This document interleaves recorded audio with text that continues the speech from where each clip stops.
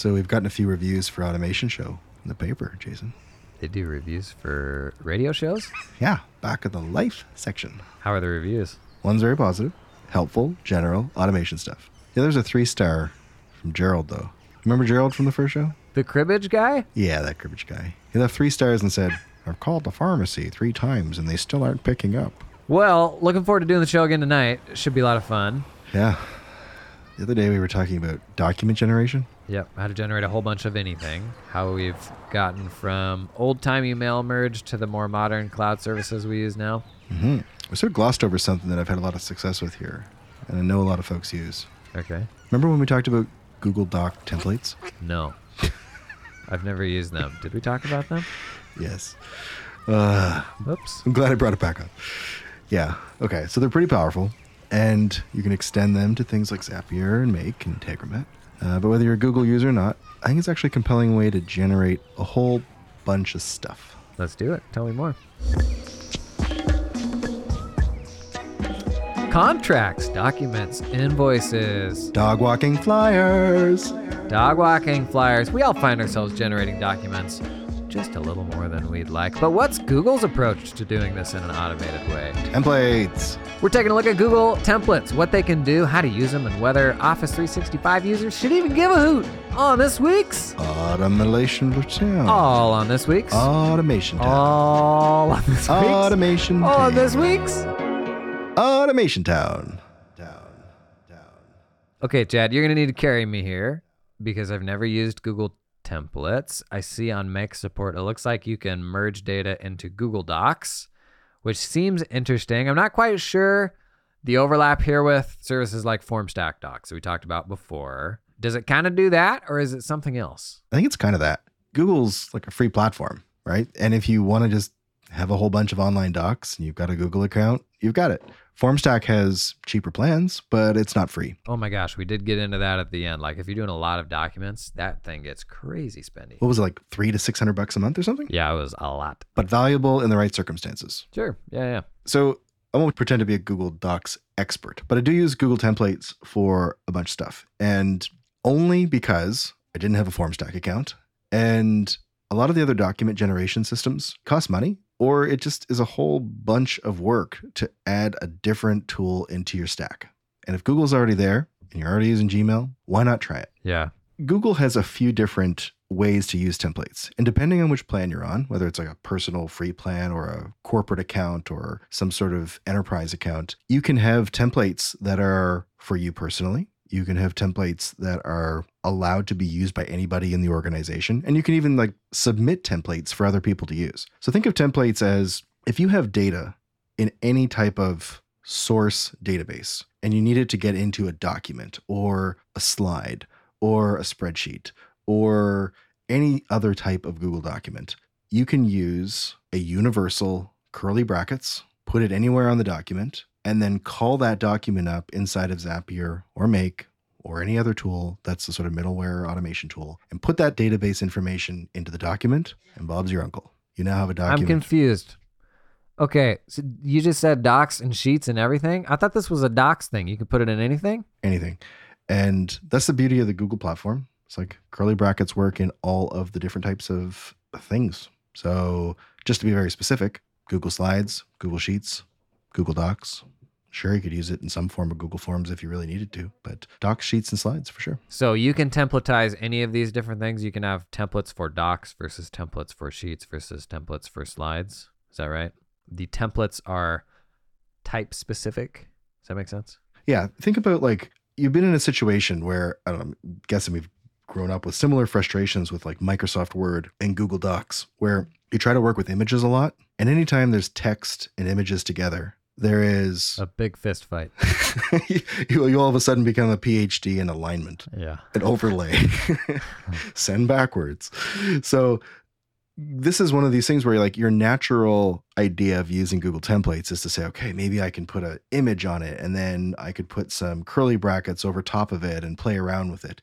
And you absolutely could, but you're going to be in wrestle mode for a really long time. There's a little trick too that you could use. Did you say wrestle mode? Let's move on, Stan. So if you had an image and you needed to put something on top of it, one of the tricks that I found somewhere online was that you can use Google Slides and make the image the background. And that image can be a PDF or an image or a PNG or a JPEG or something. And then you can use Google Slides, which is a lot more forgiving for moving text around. Oh my gosh.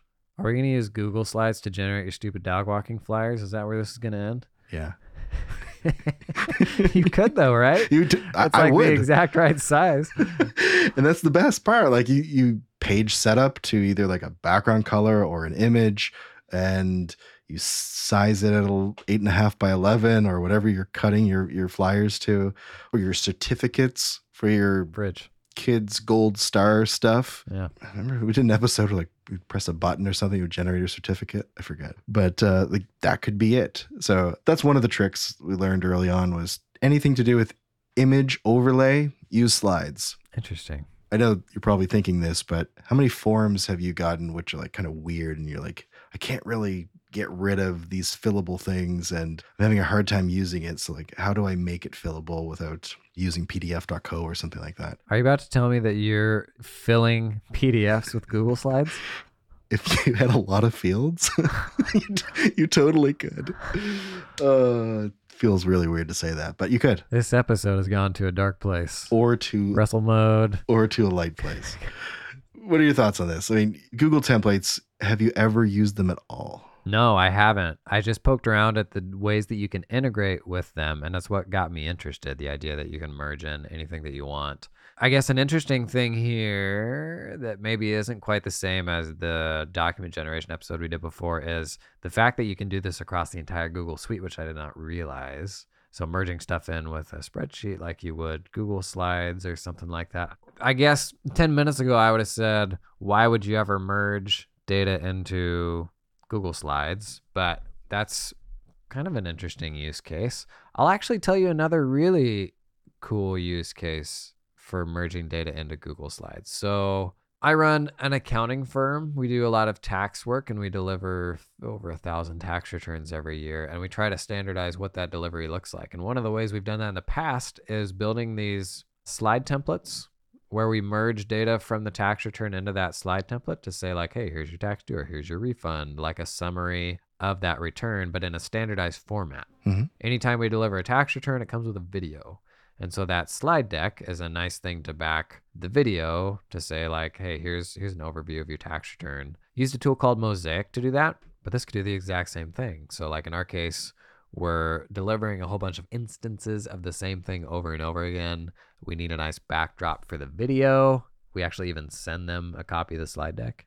You could totally use merging into Google templates for that. 100%. I mean, we've talked before in other episodes of like Placid and Banner Bear to do images, but this is more organized. And one of the cool things about using Zapier and Integromat is that you don't have to always end the automation with a Google slide. You can download the PDF of the Google slide. Yeah. You can download the images. There's just different ways of exporting these things so that you can use them in steps later on. You're onto something. Yeah. I think the more people play around with it, you'll start thinking of use cases, which is why I even threw out the idea of like, if you're having a hard time dealing with PDF generation, like me personally, if there was a 200 field PDF and I had to go through pdf.co or something else and try to do the XY coordinates on that, I just, no thanks.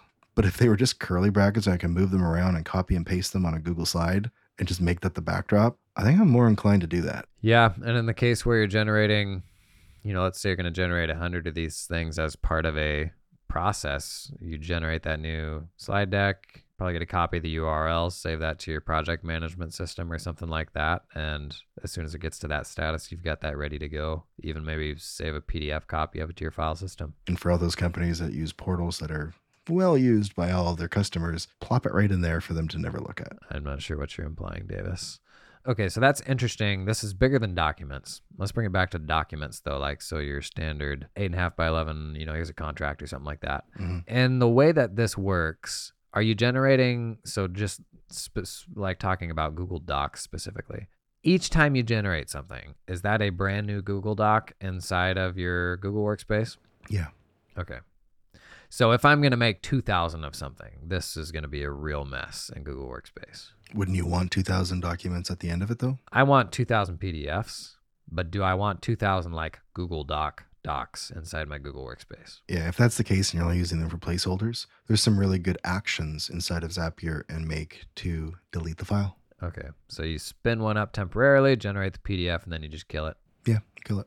That makes sense. I do that in a bunch of automations when you just want to do something temporarily. On the document side, though, if you think about templates, there's like this notion of, oh, do I have to go through the rigmarole of setting up the template, putting it in the gallery, letting people use it? The answer is no. You can spin up any old Google Doc, create these curly brackets inside of the documents wherever you want, styled with the right headings and fonts and alignments and however you want it to look, and then just call that document inside of the automation. It doesn't have to go through this whole rigmarole of becoming a template. Makes it super accessible for anybody wanting to try it.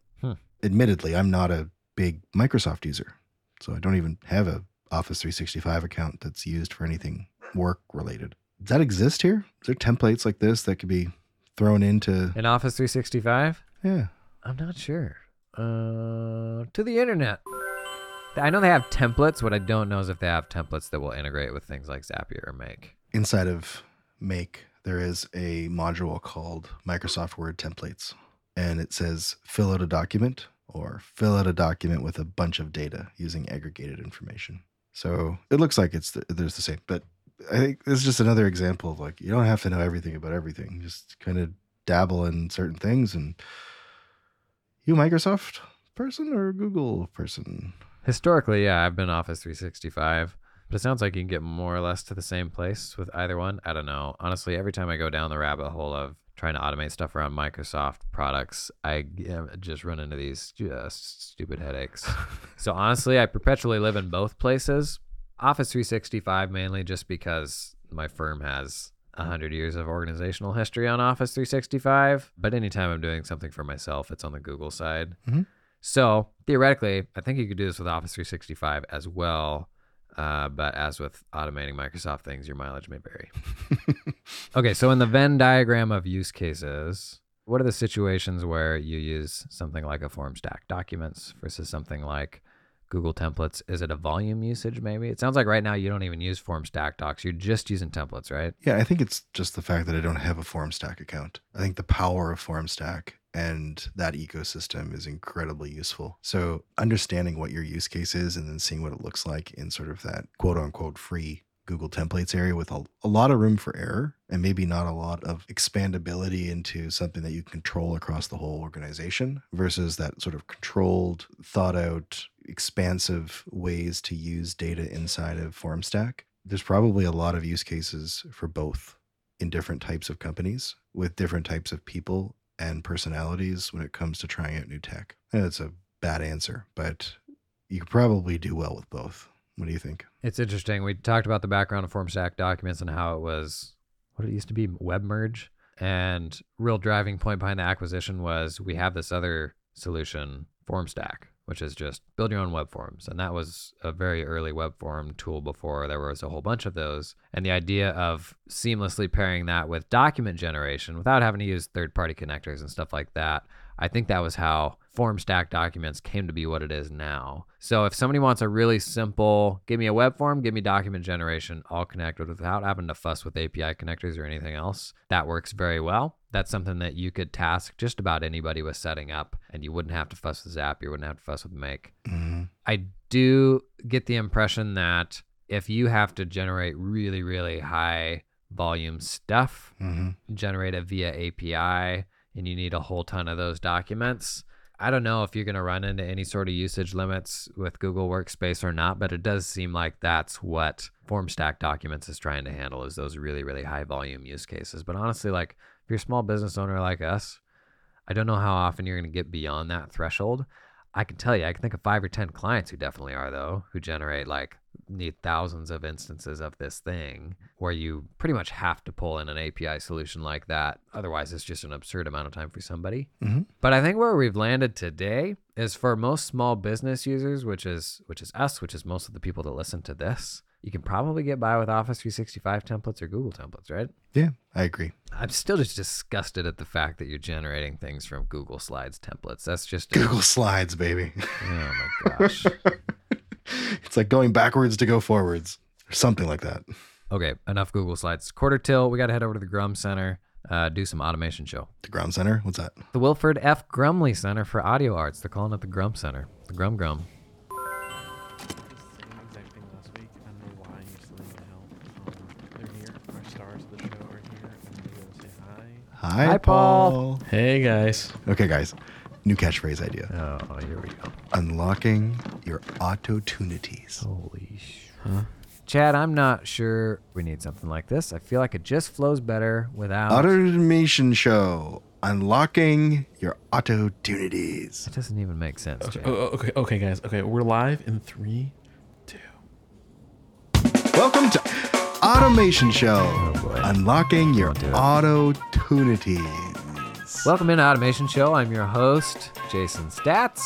And I'm Chad Davis. Yes, you are. We are coming to you tonight live from the Wilford F. Grumley Center for Audio Arts, Grum. answering your questions about all things automation. The phone lines are open. And they are hot tonight, Jason. The phone lines are hot. What? Okay, got our first caller on the line here, Mark. Mark, you are live with Automation Show. Mark? Hello. You're live, Mark. I think we lost Mark. Mark's gone. Okay. Jake, you are live on Automation Show. What's your question? Hi guys, my name is Jake. Long-time listener, first-time caller.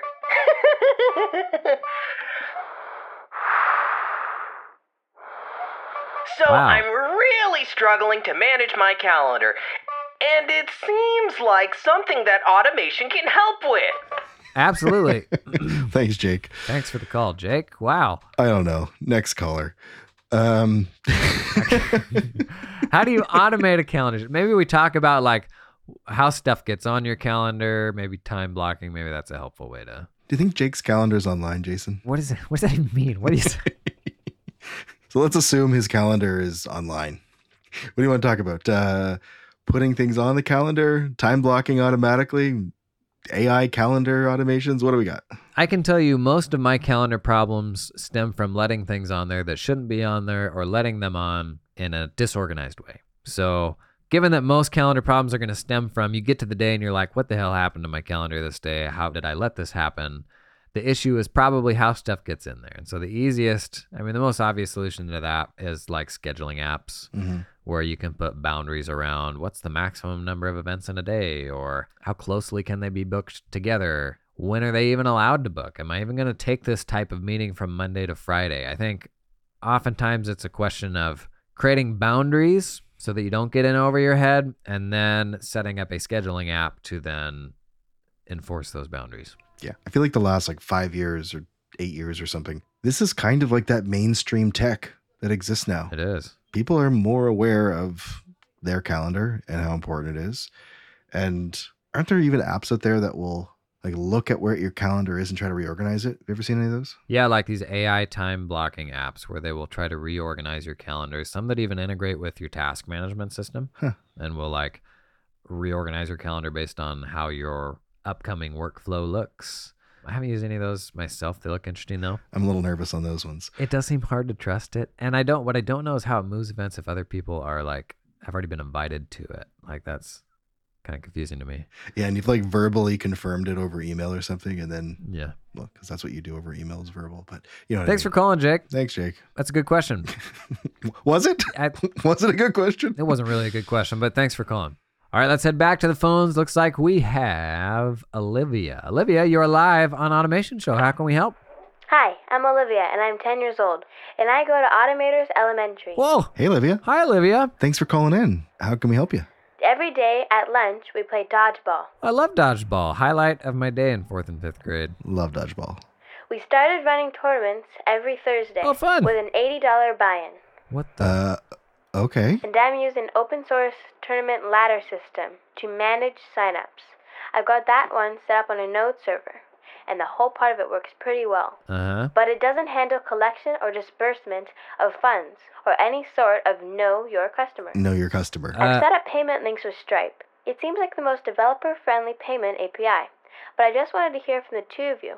What has your experience been with Stripe, and do you recommend using it? Thanks, Olivia. Great questions. Wow. So Stripe was first and foremost a payment tool for developers. It kind of gets like more and more simple every year, and it's now something that's pretty accessible for non-developers like us. I'm not sure I can speak to Olivia's use case. I didn't really understand most of that. But Chad, is Stripe something that us non-developers ought to have in our toolkits these days, or you think it's still out of reach? Is it still something we should just leave to the developers? Oh, that's a good one.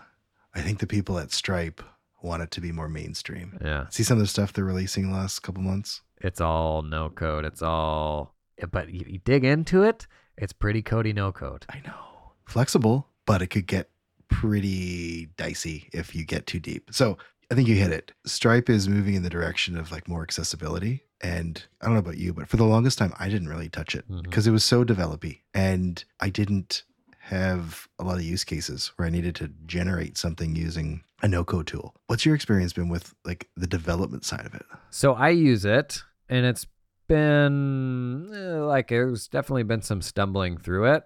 The interface is like not really designed for normies. Like your Stripe dashboard, like just how all that stuff is set up is still very clear it's set up for developers. Like it's not super approachable. I will say they've done some really cool things that you can get to that aren't too bad, where there's not really a no-code alternative to those things. So I think payment links is probably the best example. 100%. So the idea that you can generate a unique URL that you can send to any number of people, and they hop in, and it's got like the price in there and like all the ways you're willing to take payment, and you can genuinely just like spin up a URL and do that for anything, set up a subscription. Like that is very cool.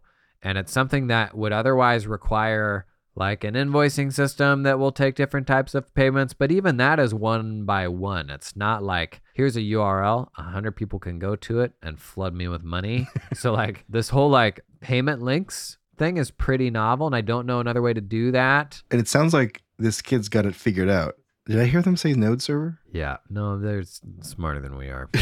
So they'll be able to create these. I think there's been some updates to payment links recently too, where you can customize things. Before you had to kind of like create a new payment link for any type of variables. Now you can build with those. It's just along Stripe's mantra, right? Completely innovating and listening to customers, releasing new things. I think if I was in their shoes with this whole node server setup and disbursement of funds and managing signups, it's pretty easy to be able to generate those payment links and send them out along with whatever they're doing here. So completely support it. Yes, agreed. And especially in their case, they know what they're doing. No concerns with Stripe at all. For a more basic user without that expertise, it's probably a little more on the edge. It is super easy to make money these days using Stripe payment links. Thanks for the call. Back to the phones. We have got Stuart. You are live on Automation Show, Stuart. Hey guys, my name's Stuart. Welcome. I work over at the Radio Shack, actually. We bumped into each other over a few weeks back. I'm not remembering that. You commented on my Johnny 5 tattoo. You were looking for some batteries. That's not ringing a bell, sorry. Are we both there? Yeah, I think Jason had lost his remote or something. So what can we help you with? Well, I have this job at Radio Shack, and it's an alright job. My manager can be pretty frustrating sometimes, and lately they've been making me do the night shift, restocking shelves and whatnot. Great. What's your question, Stuart? So, I'm gonna take some classes at the community college, but I need to get better at budgeting. I haven't always been great with money, and I'm gonna be especially tight if I start taking classes. So money. Yeah, so have you ever built any automations around budgets? I tend to get behind and spend money on things I shouldn't. Like, sometimes I'll go to the store and get a bag of Cheetos. Sometimes I get Pringles. Okay, thanks for calling, Stuart. I'm just like gonna... Pringle. Okay, thanks for calling, Stuart. I think we've heard enough of that. Automating your money. Chad, you're a finance money kind of guy. You ever done something like this? Use apps to manage budgeting? Nope. You? You're being serious? You haven't? But seriously, I do not. Oh my gosh. Never really played with all that stuff. Tell me your stories, Jason. It's got to go deep. Well, the age-old problem in this space is always banking connections, like actually getting a reliable feed of what's all the stuff that's coming through your bank. I think the one I've used the most, it's called FinTable. It's like a Plaid layer over the top of your Airtable. So you connect it via Plaid. If Plaid supports your bank, you can connect it that way, and then it'll pump all the transactions into an Airtable base where you can go wild with that data. That is the easiest way I know to get bank feeds into a system with like a good API connector support. I know Microsoft had like Microsoft Money going for a while, but they just killed that. Money? Mint? But the whole problem here is, how do I get my banking data into a system that will talk to other things? Because it's got to be in a connected system where I can then like put a number in a spreadsheet or something like that. And so that's how I've come to FinTable. I get that data in Airtable, where I've got fantastic support with Zapier and Make. And then presumably I've got like a budgeting spreadsheet, and I can put amounts or totals, plop them into that budgeting sheet every so often. And that's probably your starting point, right? Yeah, you said presumably. Do you do this? For budgeting? Oh, gosh, no. I don't budget. I'm like the worst personal financial advice person out there. I've never budgeted. I can't stand it. Maybe because it smells too much like my day job. Moving on, me too. So did we answer that question? So find a way to get your banking data. Start there, right? Yeah, and if you're trying to just do it simply, try an off-the-shelf one. And if all you're really trying to do is save money for community college, you could probably use a budgeting app. But if you want to do some fun stuff with it and send it a bunch of places and let people know about certain transactions or play around with all that no-codey stuff, then FinTable seems like a good option. Get text notifications. Set up an RSS feed for everything coming through your bank account. Oh, baby, now we're talking. Anything over a certain amount, send a fax. Send some faxes. And initiate the chatbot. Turn on the bathroom fan. Change the color of the lights. And mail a picture of a bird. Okay. They're giving me the look. That is all the time we have today on Automation Show. Tune in next week to talk Auto-tunities. Stop it. And how to unlock them. Yes, how to unlock automation opportunities.